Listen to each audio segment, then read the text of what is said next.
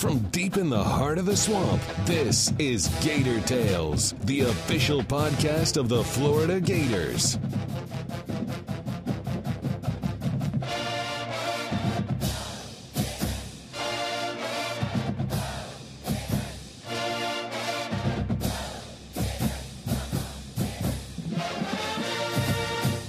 Welcome to Gator Tales. I'm your host, Adam Schick. The Florida Gators kept a remarkable streak in place this week, claiming a national title for the 8th straight year thanks to the women's tennis team and their conquest over Stanford. We'll cover that accomplishment in our roundtable with FloridaGators.com's senior writers Scott Carter and Chris Harry, along with news on baseball's SEC championship, basketball's Igbunu's surprise, Jim McElwain's trip to Dallas, and softball's upcoming All-SEC Super Regional. We'll also learn about the backstory and development of SEC Pitcher of the Year Kelly Barnhill as she and her teammates make a push for the Women's College World Series. But first, once the rain finally stopped falling in Athens, it was time for a heavyweight showdown between the two powers in women's tennis. Stanford was hoping to add a stunning 19th national championship trophy to their mantle, but instead it would be the 7th coming home with the Gators. In our weekly roundtable with Scott Carter and Chris Harry, Chris started us off by recalling a similar result the last time he followed tennis to the Peach State. It's funny, the last time I went to a road tennis match was the 2012 NCAA Finals. That one was against UCLA, and Florida won that too. So I guess I'm undefeated at the Dan McGill Tennis Complex as well. Athens, yeah. Yes, absolutely. Yeah, this is a really nice facility, but I went up with athletic director Scott Strickland, who got to experience his first national championship as an athletic director. Mississippi State, one of 3 schools in the country, Power 5 schools, that's never won a national championship in any sport. Virginia Tech, Kansas State are the other 2, by the way. But it was his first at the University of Florida. Jeremy Foley, of course, won. I believe the number was 27. Mm-hmm. So that's number 1 for Scott Strickland. I'm sure there'll be others, but he was happy. Roland Thornquist was happy. It is his 4th national championship, the 7th for the women's program. It was the 10th time Florida and Stanford had met in the NCAA final. Stanford had a significant edge at 6-3, I think. But this really deep Florida team, talking to Roland afterwards, let's step back a second and go back what happened during the season. They won the indoor nationals, beating North Carolina, a good North Carolina team. And then lost this 169 straight home matches, which was the longest streak in the country of, I believe, any sport for consecutive home winning streak. They lost that to Georgia significantly. I think it was 4-1. And then lost to Vanderbilt twice, lost to them in the regular season, lost to them in the SEC tournament. But he never had a doubt that this team was good enough. He thought this team was mature enough to withstand those kind of things, that adversity, if you will, that kind of setback like that, with kind of a gut punch to the team. 3 seniors in Belinda Woolcock, Courtney Keegan, 2 of the mentally strongest players on the team. Belinda Woolcock was fantastic at NCAA tournament. Courtney Keegan was fantastic. Courtney Keegan went out there after they won the doubles point and really set the tone by just massacring her match 6-0, 6-0 on court 6 to put Florida up 2-0. Now, all you have to do was win 2 more of the remaining 5 matches. That kind of took some pressure off some people. And the person that probably took the most pressure off of Adam was Ingrid Neal at court 3, because she lost first set 5-7. And Roland actually made reference to this afterwards. She won great in the first set, but she came back strong in the second one. And he thinks it was because of that lead they had. Belinda Woolcock winning on court 1, also giving them a 3-0 cushion. Now they just got to win 1 more point. Ingrid Neal was able to play a little bit looser, but I tell you what, she had a hell of a match going on with Taylor Davidson from Stanford, who just mere hours before, they'd gone into late because of the rain delays. She provided the clinching point against Ohio State to get them in the final in a 4-3 bloodbath the night before. She actually had to go to the hospital after that match due to exhaustion and some things going on with her legs or whatever. And then she had a medical timeout in the match with Ingrid Neal. They took about 5 minutes to her to kind of work her out, stretch her out a little bit. She won her first 2 points, but then Ingrid Neal finished her off, won the championship. They celebrated on the court. Again, it was kind of similar to when they did it when I was up there 5 years ago. But, congratulations to Roland. 4 national championships for him. He's been here since 2002. Just a tremendous achievement for that program to come back and really kind of roll through those regular season setbacks. And I'm telling you, they were dominant up there in Athens, and they deserve to be hoisting that trophy.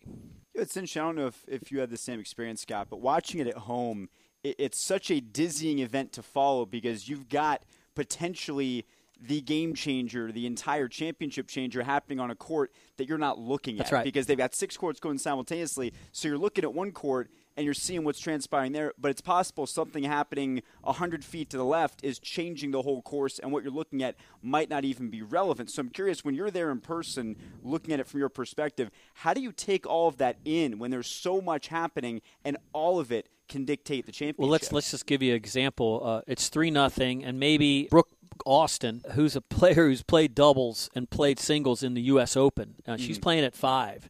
And court 5, and she has 2 championship points to close out everything. Right. But she's locked in on and that's why you got the coaches are bouncing around trying to keep these people focused, and of course it takes internal focus as well. And she lost both those championship points, lost the set. Now we're going to a third set on that match. You're kind of starting all over, and she can't worry about what's going on somewhere else. Right. And when you're talking about 6 courts across, and the way the Georgia's set up, there's 3 courts on the courts 4, 5, and 6 are kind of below the others, and you really can't see the scoreboard per se, but you got to keep focus on your match. I mean, like Courtney Keegan won on 6. She's double partners with Brooke Austin on 5. She's there for Brooke. She's not going over and I'm interested in watching the potential closeout match at court number 3. So it's all going on, and it does have how does it translate on television? Do they bounce back and forth, I guess? Well, I mean, it bounces. I guess they have to, right? Yeah, it bounces back and forth, but then at any given moment, you're watching one court, but then you're wondering, wait, what's happening on court 3 that might make what I'm looking at here relevant? Because, as you said, once the match is clinched, everything stops. So that's right. As they noted last night, Florida won 4-1. It's entirely possible if you played everything out, it would have been 4-3, but it doesn't matter because it stops at that moment. It stops at that moment. While you're watching a back and forth match on court 3, you go to court 6 and someone just ended it, and none of what you're watching before even matters. So I think that's what's so interesting is that something can matter so much, and then in an instant it can become completely Brooke Austin and Anna Donalina are in real tough matches, and they know their match could potentially be the 7th point of things like going, or excuse me, that decisive point. But then all they hear is shrieks. Right. They're right in the middle of a volley, and they drop their rackets, and they're sprinting to court 3 to get into the dog pile, if you will. And, it's a cool moment. It's a cool moment for whoever wins it. Virginia won its 3rd straight national championship in men's on the indoor courts earlier in the day, and a couple of the girls ran over and got the Gatorade buckets and dumped them on Roland, dumped them on Dave Baylog, the assistant coach, and good for them. I mean, it's not like the Gators had any kind of like a mental kind of thing with Stanford, but I mean, because they beat Stanford earlier in the season 4-1, but it's fitting when you go beat the team. I believe Stanford has I think it's 18 NCAA titles. Wow. 6 times they beat Florida in that final. I think they met as many as I think this was the 10th time they met in the NCAA tournament period. Stanford ousted Florida last year when they were a number 1 seed, so exacted a little bit of revenge on that. But talking to Courtney Keegan afterwards, this was really big for these seniors. The last, I believe, this whole senior class, every team they lost to in the NCAA tournament during their time here ended up winning the national championship. So they were able to hold serve, as you pardon the pun, and take it on through, and it was quite a way to go out for those girls. So we congratulate Roland Thornquist and the tennis team for that national championship. On a different level, an SEC championship was won last weekend by the baseball team, and Scott, it was pretty unexpected relative to where they started the season. Adam, at the start of the year, this was a team that I don't think a lot of people probably penciled in to win the SEC. And I say that mostly because you knew they had good talent returning. You knew that Kevin O'Sullivan tends to recruit very well, so there was always that uncertainty. But you knew the new players were going to have to produce, and he was expecting them to, and they did. But you also lost some guys like A.J. Puck, Dane Dunning, Logan Shore, Sean Anderson at the closer role, Scott Moss, who had a big outing in the SEC tournament last year that put him on a lot of teams' radars. So that's 5 excellent pitchers right there they lost. And then you lose a couple guys in the lineup like Buddy Reed and Pete Alonso. So that's a lot of talent for a college team to replace in a matter of one season. But what's happened really is this is a team that has gotten contributions from about everybody on the roster. You look at them individually. I wouldn't say there's some guys having what you call super seasons. I mean, obviously Alex Fadeo has been excellent from the start. at number one starter, even though he did get roughed up in the Kentucky series last weekend. But again, while in some ways that looked like it might set a bad tone for Florida, they win the next two to win the division and the overall conference title with LSU because they got contributions from guys like Nelson Maldonado, 4 RBIs in Saturday's win. Friday night, it was kind of just a team effort all the way around. Mark Colasavari hits a big home run early that kind of set the tone, and they run away with that one. That's really what defines this team, Adam, just guys stepping up at the right time at key moments.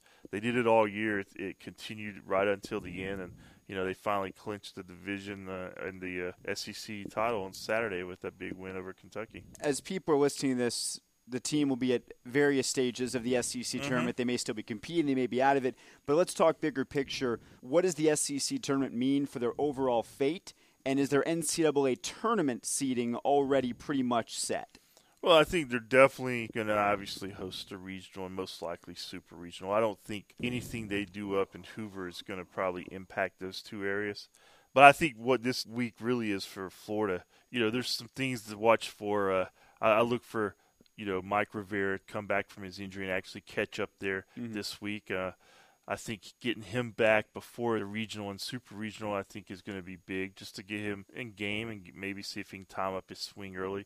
They won it without him because Colasavari did such a good job and then splitting time with J.J. Schwartz, who's been going back and forth between catcher, DH, and some first. And obviously we've talked about Schwartz's second half of revival. That's been really a huge part of why they were able to finish strong down the stretch.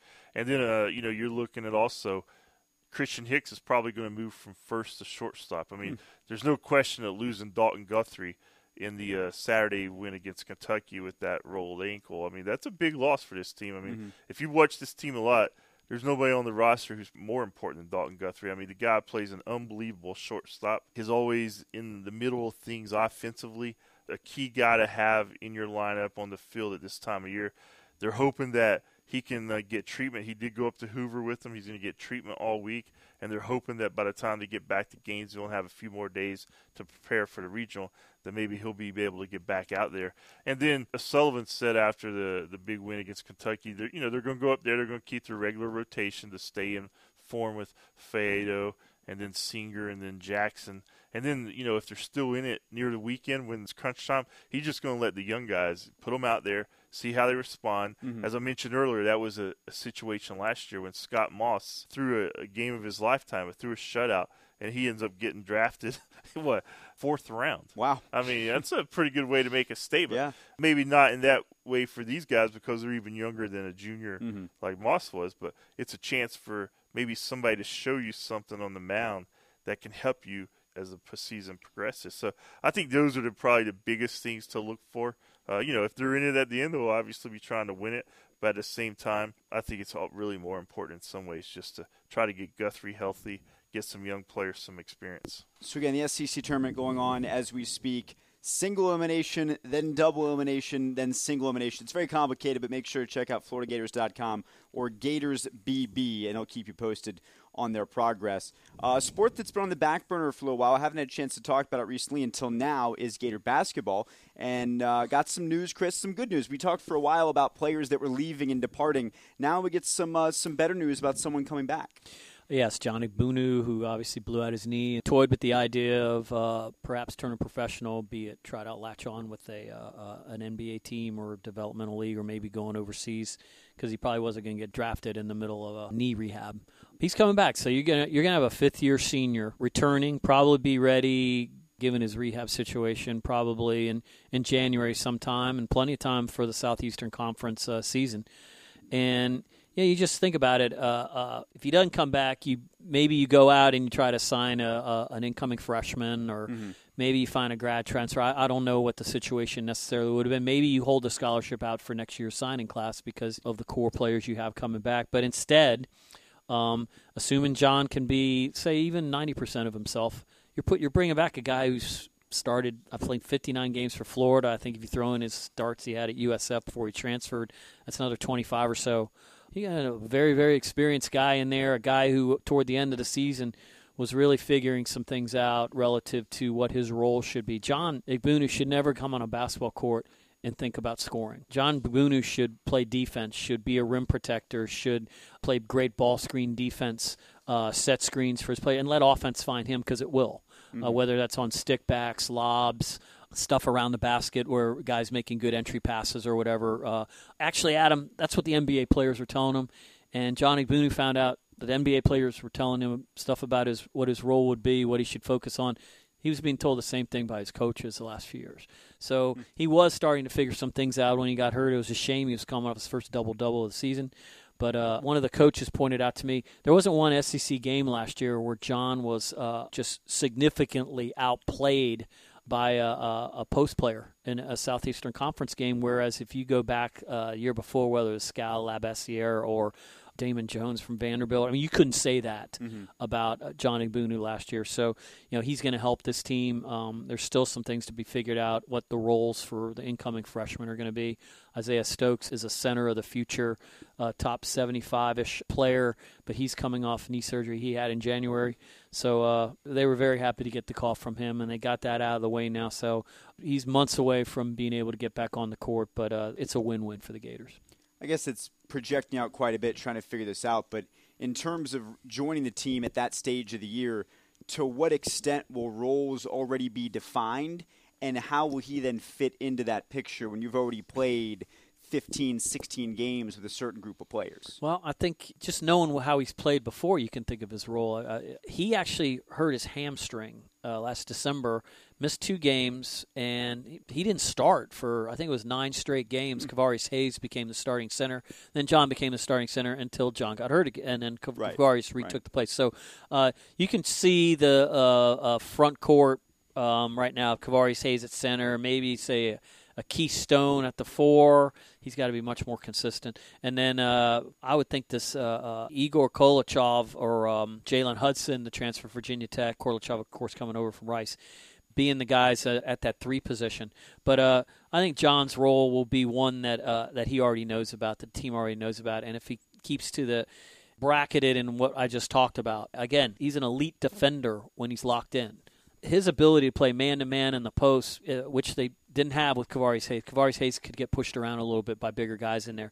But now you can play man-to-man in the post. That lets your perimeter defenders go out a little bit. They don't have to dig so much when balls dropped into the paint and what have you. So I think his role will be relatively defined. Just got to assume that he'll know when they put him, but when he finally does get back on the court, it's not going to be Johnny Bunu's team. He's going to have that role. It's going to be an important role. How many minutes that is, I guess his health will probably dictate that. And, of course, foul trouble to Kavarius Hayes. Believe it or not, we are less than 100 days away from the start of college football. And that means the hype machine is already going, and that included Jim McElwain heading to Dallas to start hyping up the biggest game to start a season we've seen from Florida in my lifetime, I think. I don't know if there's another comparison that would make sense. It's been a long time. I mean, they used to open against Miami back in the 80s some, and they've had some big showdowns, but really since the SEC split into 2 divisions, they've kind of kicked it off with maybe a little less opponent than what they're going to face in the conference, but not this year. They're going to be in Arlington, Texas, home of the Dallas Cowboys. They're in, I guess they call it AT&T Stadium now. It's still called Jerry's World, let's be honest. Yeah, Jerry's World. It was officially Cowboys Stadium. Now it's AT&T Stadium, but everyone knows it is Jerry's World. No, you're right, Adam. It's Jerry's World. It's going to be a good atmosphere out there. And you got, he went out there. I thought this was a good idea by the UAA to, McElwain traditionally goes around the state, obviously speaking to Gator booster clubs, and Atlanta is one of the regular trips because that's where the SEC championship game is. So you're going out to open in Dallas. Why not go out and visit the Dallas-Fort Worth Gators Club? And that's what he did last night. Him and his wife were out there, and some other folks from the UAA. And just from what I saw on social media, it seemed like that's an area that's there's a lot of Gators out there. Are there really in Dallas? Yeah, even though you think it's all Longhorn country. But one thing I've noticed about since I've been around, I mean, there's Gators everywhere from what I can tell. I mean, just so it only makes sense that Dallas is one of those cities that pretty good job market. So I guess some Gators have found jobs out there and are working. And there's a Gator who played in Dallas who was pretty good. Yeah. So that probably didn't hurt either. Maybe some people latched on to Florida through that. But bottom line is they were out there to kind of hype up the game, meet some of the folks out there who will be heavily involved in hyping up the game locally. I mean, they want to get people excited for this, and I'm looking forward to that because it's just different, than what we had traditionally used to start off the season. And it's against Michigan, Jim Harbaugh. It seems like he's always making news, or he finds a way to inject himself into the headlines. Yeah, I mean, they just got back from Rome, for goodness sakes, which I'm hoping is something maybe the Gators can do. You want to get on that trip. You document everything. I've been to Rome. I'd rather go somewhere where I haven't been, but it would be it would be pretty cool to see something like that one day. I don't know if that's another tradition that NCAA will try to cut down on. Remember last year Harbaugh started those the satellite camp issue. They quickly stepped in. Harbaugh ruins the fun for everybody. Yes, but bottom line is I'm looking for – Gators got something to play for in that rematch because, it's only going to be when you look at the calendar about 20 months since the time they lost that bowl game in both Harbaugh and McElwain's first years to that game in Dallas. So, I mean, it's a game that there's going to be a sense of urgency level there for the Gators right from the start of camp, really throughout the summer. And I'm looking forward to it, and obviously a lot of folks in Dallas are looking forward to it based on what we saw last night. And just to prove the Gator Nation is everywhere, there are people that listen to this podcast in Iceland, in the Czech Republic. It's amazing the places you see that people are listening to the Gator Tales podcast. It's everywhere. But a lot of the Gator Nation's focus will be on Gainesville this weekend for Super Regionals. It's Florida, it's Alabama, and Chris, it's a 1-16 matchup. But when you consider the history and you look at what happened for both teams in regionals, it's probably going to be a lot closer than that would suggest.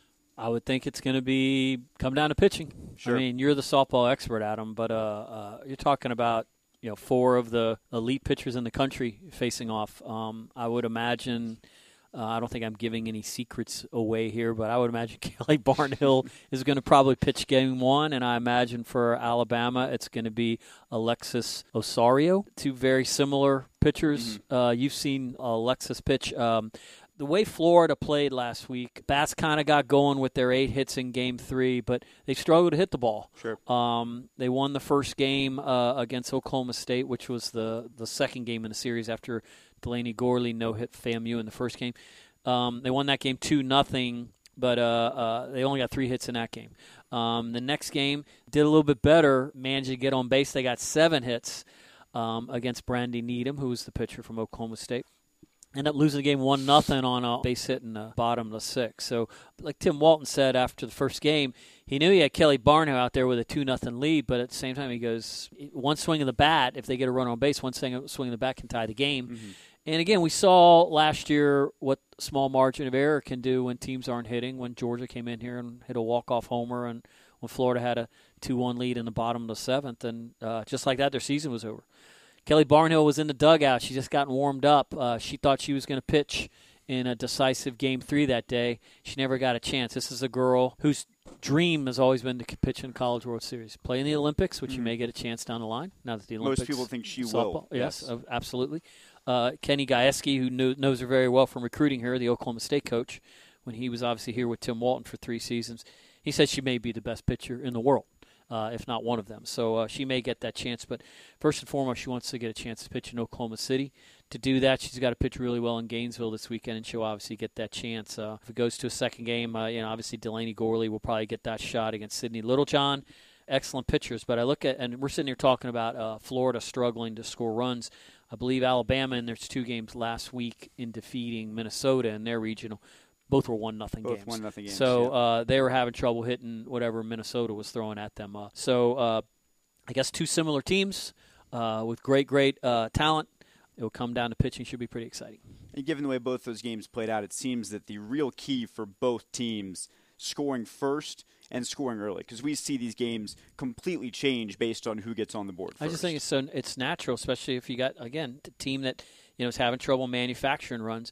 If they're playing from behind, they're probably swinging differently. They're probably thinking differently at the plate and all that stuff. So I would feel much better from the Florida standpoint if Kelly Barnhill has a 1-run lead, 2-run lead, or something like that getting late in the game. But you can't take anything for granted. I mean, these last 2 Florida teams have been very different from the Lauren Hager Florida Sure. teams, from Stephanie Toft, Bailey Castro. I mean, those girls could come up there and hit home runs, and all of a sudden, you're winning 3-0 in the second inning, 4-0 in the fourth inning, or what like that. And with great pitching, that's a really good place to be in. But that's not what these Florida teams are, so they have to live with what they have, and it's really not that bad. They're the number one team in the country. They've only lost, 7 times this year? They're 53-7. Kelly Barnhill's 23-2. And, she lost to Florida State, which is a top 5 team, and she lost this game to Oklahoma State the other day because the bats weren't working. Again, I go back to what she said. She was warming up. She was waiting for a chance to pitch in a super regional last year, which never came. So I imagine she's going to be pretty jacked up for this game this weekend. And one big difference with super regionals this year compared to the past is that the format has changed. So now, instead of playing one game on day one and then potentially a doubleheader the second day if necessary, it's now a 3-game, 3-day series if it goes that far. So I guess there's a lot of ways you can look at this. What I would think is that's to the advantage of a team riding a hot ace, because in theory it's much easier to throw 3 separate days Absolutely. than to throw back-to-back games if they want to call on you that frequently. Yeah, it's funny because I got lit up pretty good, or just people were hitting me on Twitter during the game where Florida played. It's Game 3 in that format we're talking about last Sunday. In regionals, Yes, which is still a doubleheader. Correct. And they say, why did Barnhill pitch that game and lost? And there were people, well, you're supposed to save your ace. Well, I mean, Tim Walton deals unconventionally sometimes with how he uses pitchers. He proved that in the World Series in 2014. He proved it in 2015, whether it was using Lauren Hager or whether it used Delaney Gorley during her freshman year. He knows his pitching staff. They know what they're going to do. So, but yeah, I agree with you. This seems like more of a setup kind of thing where it would be if it went to a decisive third game. Obviously, Kelly Barnhill would be that pitcher. Another very busy week, and we'll have even more to talk about next week. Look forward to sitting down with you guys then. Thanks, Adam. Thank you, Adam. Over most of its history, softball has been a sport where one dominant arm can carry a team. During Florida's staggering run over the last decade, the game has trended more toward power hitting, but don't tell that to Kelly Barnhill. The sophomore came in with loads of hype and has lived up to it even sooner than expected, with conference and national accolades coming in almost faster than they can be counted. Her .09 ERA in the SEC was eye-popping, but the Gators' 1-0 loss to Oklahoma State in regionals with her in the circle proved that anything can happen in the postseason. We sat down with the Georgia native to discuss her dominant season and future goals, but began by addressing what the team learned after being pushed to the brink by the Cowgirls. I felt like it was a really good experience for us, losing that game and being able to come back and rally and come out there with a new energy to just go after it out there. What happened in between the games? And what was said, what was going on in that 30-minute period when your season was on the line? We didn't actually say a lot. We went in, we changed uniforms, we got some food, and we all just kind of were just sitting there. We're just kind of thinking about it. We're thinking about how we wouldn't want this to be our last game. Like, there's a chance it could have been our last game. Mm-hmm. So we were just thinking about, we don't want this to be over. We love playing with each other. We love our seniors, and we want to play with them and play as a team as long as possible. We'll get back to softball and what's coming up this week in a second, but now I want to dial things back a little bit and talk about where you came from, your background, which is very familiar. We're both from Marietta, Georgia, but tell us about your family and where you came from. My mom's from California, and my dad, he was military, so he moved around. They actually met in California. They both playing in a little beach volleyball league. That was really cool. I also have a younger brother. Because of my younger brother, his name is Bryce. He's actually graduating this next weekend. Oh, wow. So he's graduating on Thursday, and then they're having a graduation party on Saturday. So my parents won't be able to come down to this weekend. Really? So. They can't delay the graduation at all? No, unfortunately not. My mom always says, got to remember we have 2 children. So, yeah, I'm super excited for him, though. He's had a good senior year, and they did get knocked out of playoffs road class, but they went pretty far. So, and now he's excited to go off to college. He's going to go to Georgia Southern next year. What role did he play in your sports development growing up? Were you guys competing in sports? What did you guys play? Well, we both played Little League baseball and stuff. He didn't quite have the attention span for it. He'd throw up rocks in the outfield and stuff, but he actually found lacrosse, and he really loved lacrosse, and he played travel lacrosse for a while, and he also does football. Wow. And he also did wrestling for a couple of years too. So he was always doing more contact sports, very active sports. I played 2 seasons of soccer. Okay. Did not go well. Didn't work out? No. Why not? No. Too much running. Too much running. Too much running. I hated Pitching is so much more stationary. Exactly. I did the first season. I told my mom I hated it. She's like, we're going to make sure you really don't like it. You're doing another season. Mm-hmm. So I think the only there's a highlight reel of us playing soccer. I think the only time you see me in it is when I'm getting hit in the face with a soccer ball. So. Is that where the mask comes from in softball then? Was it the trauma from soccer? No.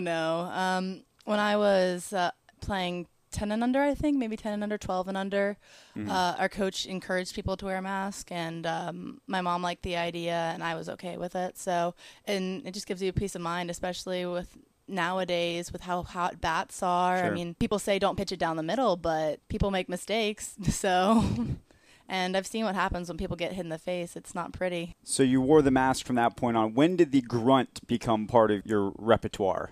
I think it's always been a thing. I mean, like, I don't really hear it at all. Everyone else hears it. I know. Actually, some of the other girls say, like, they don't really hear it anymore either. Wow. So you just kind of grow accustomed to it. It's just part of the whole experience. Exactly. Yeah. So it's just something I've always done. I really can't pinpoint it to say, like, yep, this is when I started grunting. So when did you switch from baseball to softball? Because a lot of softball players start in baseball, and then at some point they switch over.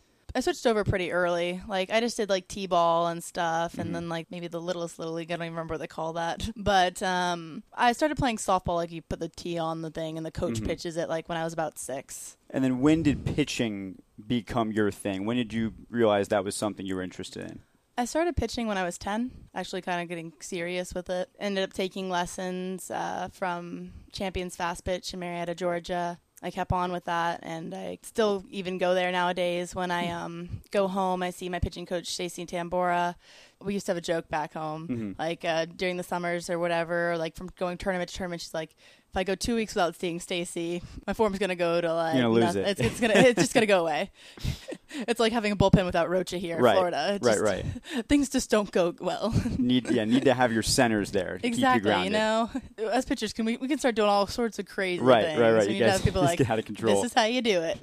So when did you realize from that point that softball was something you could use as a vehicle to take you so many different places? I really had no idea softball would be able to take me to all these different places. When I was in middle school, like when people started the recruiting process, it wasn't as early as it is now. But people would ask me, like, hey, where do you want to go to college? I'm like, wherever they'll give me a scholarship. You know, Right. I don't really have a preference. I never really was into college sports or anything, so I didn't have, like, a favorite team or a favorite place. So when I got it in my freshman year of high school, I started getting offers and stuff. I was like, oh, I can actually choose. Right. I got to go to a bunch of different visits and stuff and got to see different places in the SEC and got to experience like those different environments and everything. So it was really cool in the recruiting process. So when did Florida become the choice for you? I know Stanford was on the list. You're waiting on some Ivy Leagues maybe to see if that came through. How did Florida become the right place for you? Ultimately, the environment here with the coaches and the way they interact with their players and the sort of winning mentality here was probably one of the major factors in my decision. I wanted the overall experience. I feel like an education is what you put into it. So I can get just as good as an education here at Florida as I could at Stanford while playing the highest level softball that I could. When you decided to go to Florida, and even now when you go back home, how much grief do you get from Georgia fans? Because I'm sure you grew up with a lot of people that went to Georgia fans everywhere. What do they think when you're out there dominating Georgia and you're here for Florida? Well, my two best friends growing up, one is a huge Tennessee fan and the other is a Georgia fan. So they always say, we're always going to cheer against the Gators, but we'll cheer for you. Right. So get a lot of that, especially if we lose a game to a team. They're like, hey, they beat you that one game. I'm like, be quiet. That's why you can't lose to them, right? Exactly. Not allowed to lose because I don't want to hear about it when I go home. And also, like, my pitching coach I talked about earlier, Stacy, and my travel ball coach both went to Florida State. Oh, wow. So The connections just keep expanding here. when I signed to Florida, my travel ball coach was like, fine, but I'm never wearing those colors. And came to my signing day, and I draped like a Florida like blanket over him. And he crossed his arms, and then he did the little tomahawk. Did the tomahawk chop, yeah. Yeah. I mean, Everyone's pretty cool about it. They're like, okay, well, we're not cheering for the Gators, but we're chill for you. And when you got here and started developing, what did you feel like the biggest change was for you in your game? Did your rise ball get sharper? What did Rocha help you to do that maybe you weren't able to do before? The main thing Rocha has really, really helped me with, or the two main things actually, is the mentality of pitching as well as locating the pitch. Being like, I'm going to throw this pitch at this location every single time, and it's going to go there. I can throw it here, here, and here every single time. I don't have to think about it, just going out there and not thinking. Not thinking is always great. Right. When did the rise ball become your signature pitch? At what age did that develop? This is one of those things that I don't quite remember, actually. Like, as long as I can remember pitching, like, I've always had a rise ball. It's always been the pitch I developed. A lot of people work early. Like, when we ever do camps and stuff, little girls come in, and they're all about curve balls and all that kind of thing. And I'm like, hey, raise your hand if your favorite pitch a rise ball. Look around, not a single hand's raised. I'm like, oh, okay. Just me. I'm like, how many people know how to throw a rise ball? Like, 2 hands. Okay, guys, we're working on rise balls today. Right. Why is it not more prevalent, do you think, especially as effective as it can be? I think it's not as prevalent, especially at younger ages, is because the key to a really good rise ball is spin, but it's also being able to throw it at a hard enough to actually make it move. It's not just like sheer, you can't just like throw it really hard, but you have to have like that's the balance between the two, because at a certain point, some people only throw it from low to high, and it doesn't have that jump. So I guess, especially at a younger age, it's easier to learn a curveball or pitch like that moves to the side. And it's relatively easy to get the movement on the ball. I talked to Delaney about this a few weeks ago, but asked her with her changeup how much pride she took and how much joy in making batters look really, really foolish. And you've done a lot of that this year as well. Does that give you a lot of excitement? How much of a kick is it when you can get those kind of strikeouts where all Americans are swinging at a pitch that's a foot over their head? It's so amazing, especially at the level that we play. Like you said, all Americans every weekend here in the SEC. And you're like, okay, maybe they beat me last time, but I'm going to go up there and get them this time. And you get them with that pitch. You're like, yes, I got this. This is my pitch. It's my mound. And you just go out there and have so much fun. That's what I love about pitching. It's just, if you're not having fun out there, like, I don't know why you play. As you started throwing harder and harder, was it difficult to find people that were willing to catch for you? Yes. People do not like catching for me. Growing up, everyone would be like, oh, I'll catch her. I'm like, okay, who's got me? I'm like, you have Kelly today. No, you have Kelly. Okay, guys, thanks. It's very difficult, and I understand why it's difficult. It's I wouldn't want to catch me. Yeah. There is nothing you could do to get me behind that plate. I admire catchers so much for what they do. And my dad. I admire my dad too. My dad sat on a bucket for years, and even when I go home, he gets a little rusty, but he still sits on that bucket and doesn't complain. But yeah, even in high school, we had a problem with finding a catcher who could catch. I literally turned their hands black and blue, and I felt so bad. And there was nothing I could do. I was just throwing my pitches. Right. So what did people do? Did they get thicker mitts? Did they put pads? I mean, how did you ultimately find someone to catch you? They'd get thumb guards and padding in the gloves and just repetition, just working with them a lot, trying to get them to be able to find a way to catch it without hurting themselves. I talked to Coach Walton about this a week ago, asked him about your growth from year 1 to year 2, and he specifically mentioned something you did for Janelle Wheaton, who's caught most of your games this year, where you went and, did you get her a gift certificate, or you got her? You took care of her in some way, and he said that was such a sign of your maturity and your growth as a player and as a person. Can you tell us that story and how she reacted to that? Yeah, it had been a particularly just tough week for the catchers. They've been catching so many bullpens and everything. So I went out and I got Starbucks gift cards for all of our catchers, and I just kind of put it on their chair and then sent them a little text saying, thank you so much for all you do. I couldn't be able to do it. I know you guys work so hard, and sometimes you may think you get overlooked, but we as pitchers always appreciate you guys. So I can't even state how much a catcher means to a pitcher. They call it a battery, and it's true. Without a good catcher, you don't have a good pitcher. You talked a few minutes ago about the importance of coming into a program with a winning culture. And when you got here, the team had just won back-to-back national championships. What kind of weight did that put on your shoulders in a way? Because you came in with a lot of expectations. Everybody knew your ability. Coming into a program that already won so much, how did that affect you? I mean, everyone came in here wanting to win, and there's always that thing, but you try to ignore external pressures and things, but there's always that whisper in your ear, like, oh, got to get that 3-peat, or like, got to keep on winning. I mean, you always want to win, and you want to work to win, but sometimes that there is that pressure there. Being in a winning program, especially in a program like Florida, you lose a game, they're like, oh my gosh, this team's like, what's happening to this team? Like, what's wrong? Like, is it the girls aren't good, the coaching, something like that? Like, then you've got to think about, like, even if we win, people are going to be like, well, they should have won like this, they should have done this more. Like, so that's why, like, you can't think about external people. Like, you just got to focus on yourself, because no matter win or lose, people are going to talk bad, and you just got to ignore that kind of thing. To that effect, you've had this season where you've set records and you've put up unbelievable numbers, and yet at times people do have success against you, and then people are almost shocked. I know some players we've asked last weekend, when Kelly gave up a run, how did you react? I mean, for you in the circle, what is your mindset when someone does occasionally have success against you and you've been so dominant? How do you respond to that? I mean, I'm human, so... Hasn't seemed that way all season, but yeah. I am human, and we do have amazing hitters. You don't make it to the postseason without being a good team. And like I said earlier, in the SEC, you have amazing players, so it's going to happen. You're going to give up runs, you're going to give up hits, and you know what really matters is how you respond to that, how you move forward. It's like a so what thing. So what if I just gave up a hit? This next batter's not getting on. She's not going to hit the ball. She's not even going to touch the ball. Right. Like, you really have to go by that, okay, that happened, put it aside, and now move forward. You've also got really experienced and successful pitchers to work with as part of the staff, specifically a couple of All-Americans in Alicia Ocasio, Delaney Gorley. Can you touch on the impact both of them have had on you on and off the field? They both have had a great impact on my game in different ways.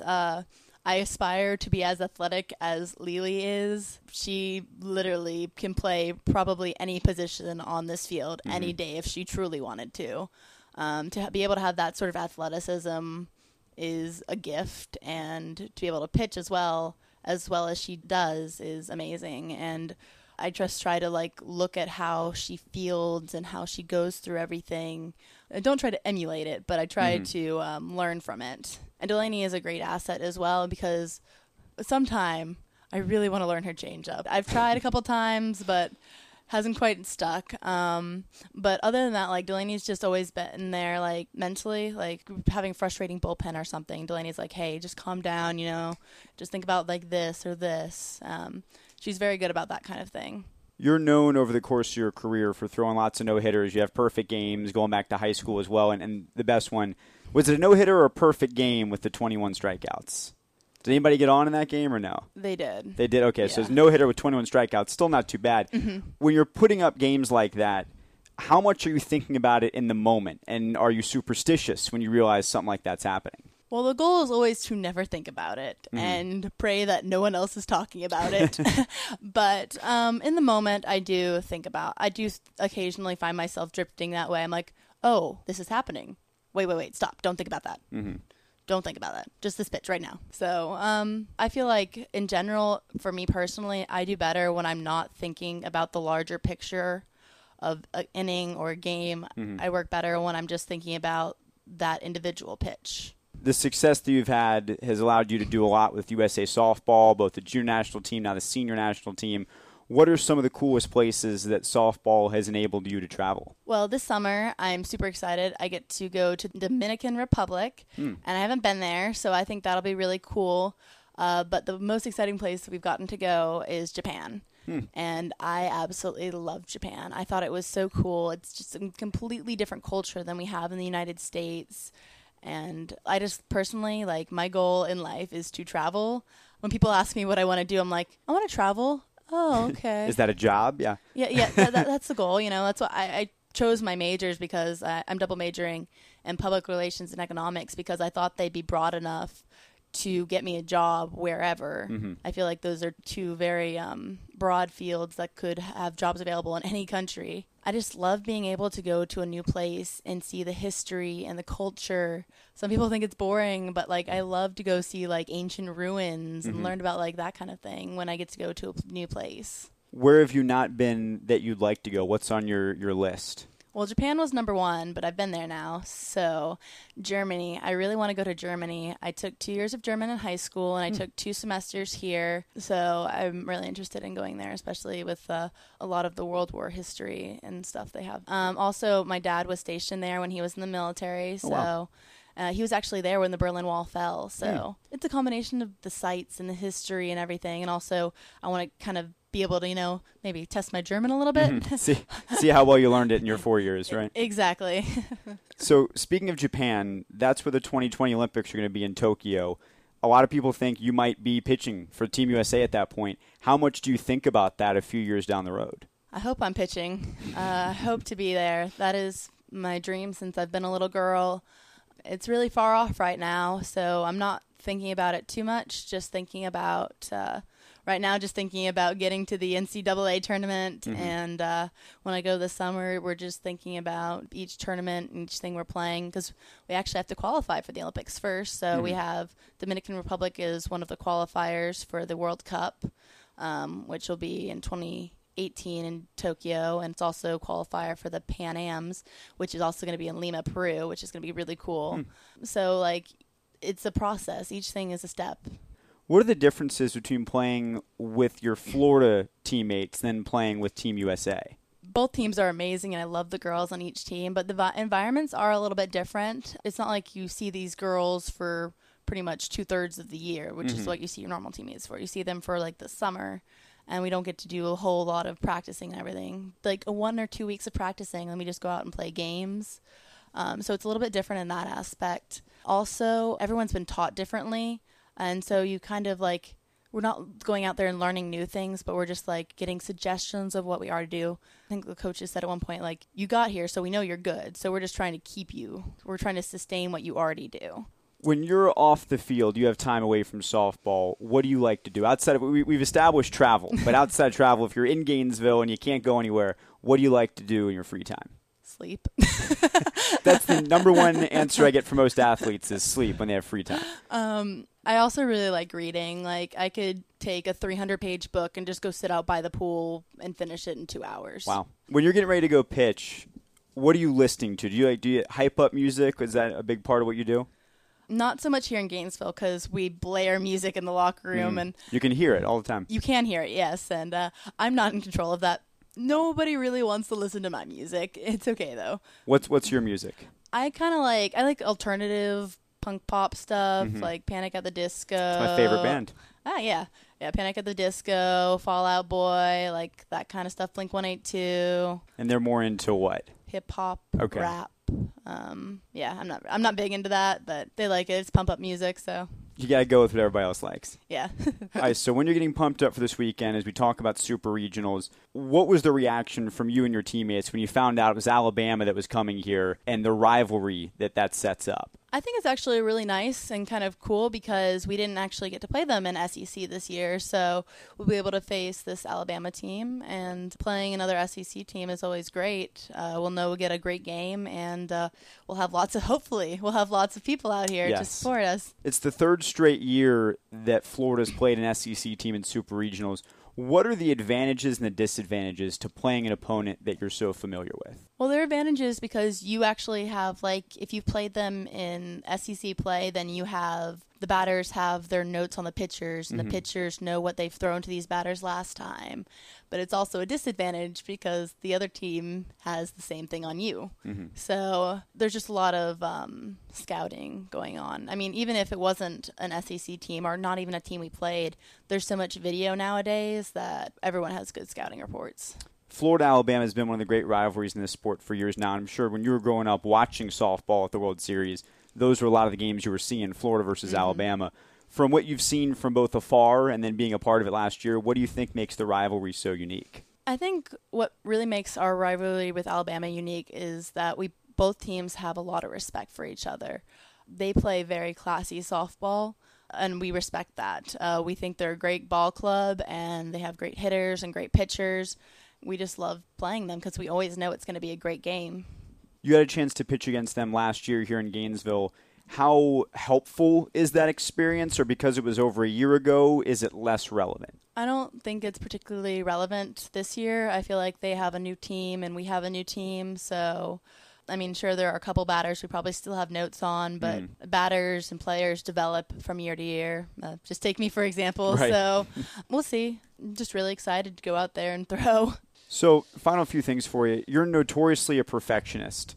Even with everything you've accomplished this year, in what ways do you think you can still get better? There's always room for improvement everywhere. I think particularly something I want to get better at is locating pitches. I say that's the thing I've gotten better at from this year to last year, but I still think I really can improve that. And something also in the future maybe for next year is to more working on developing a changeup. I see what Delaney does to the batters with her changeup, and that would be a really nice tool to have in my arsenal. Last year, you guys were in a really similar spot with Georgia coming in, the 1-16 matchup, and all the talk was about the three-peat, like you mentioned earlier, and then that all ended very suddenly. How much does that creep into your thinking as you prepare for this weekend, the idea of not necessarily avenging that because it's a different opponent, but getting over that hump that you weren't able to clear a year ago? The seniors and the juniors keep talking about Oklahoma City and how amazing it is to play in front of those crowds and all the support and how amazing it is to win a national title. Us sophomores and freshmen were like, okay, that must be nice. Right. You know? We hear about how great these are and we want to experience it for ourselves. And of course, we want to be able to get the seniors back there for their last year and the juniors to be able to experience it again and to be able to help each other get there, because right now the highest level of softball is the College World Series. It's the pinnacle of softball, and to not be there, it's devastating. Like going home and sitting there and watching every single game on TV, it was painful, and I never want to experience that again. I hope to be at the College World Series for the next 3 years. Well, Kelly, thank you so much for your time. We appreciate it, and good luck in Super Regionals. Well, thank you so much. Thank you for having me. This was a lot of fun. And that's going to do it for this week's show. If you haven't already done so, we encourage you to subscribe to Gator Tales in the podcast app of your choice, and please leave a review to help us continue to grow. Follow Softball Showdown with Alabama beginning on Thursday night at 7 on ESPN, and come back here next week as we'll review that series as well as preview baseball heading into regionals. Until then, I'm Adam Schick, and I'll see you at the ballpark.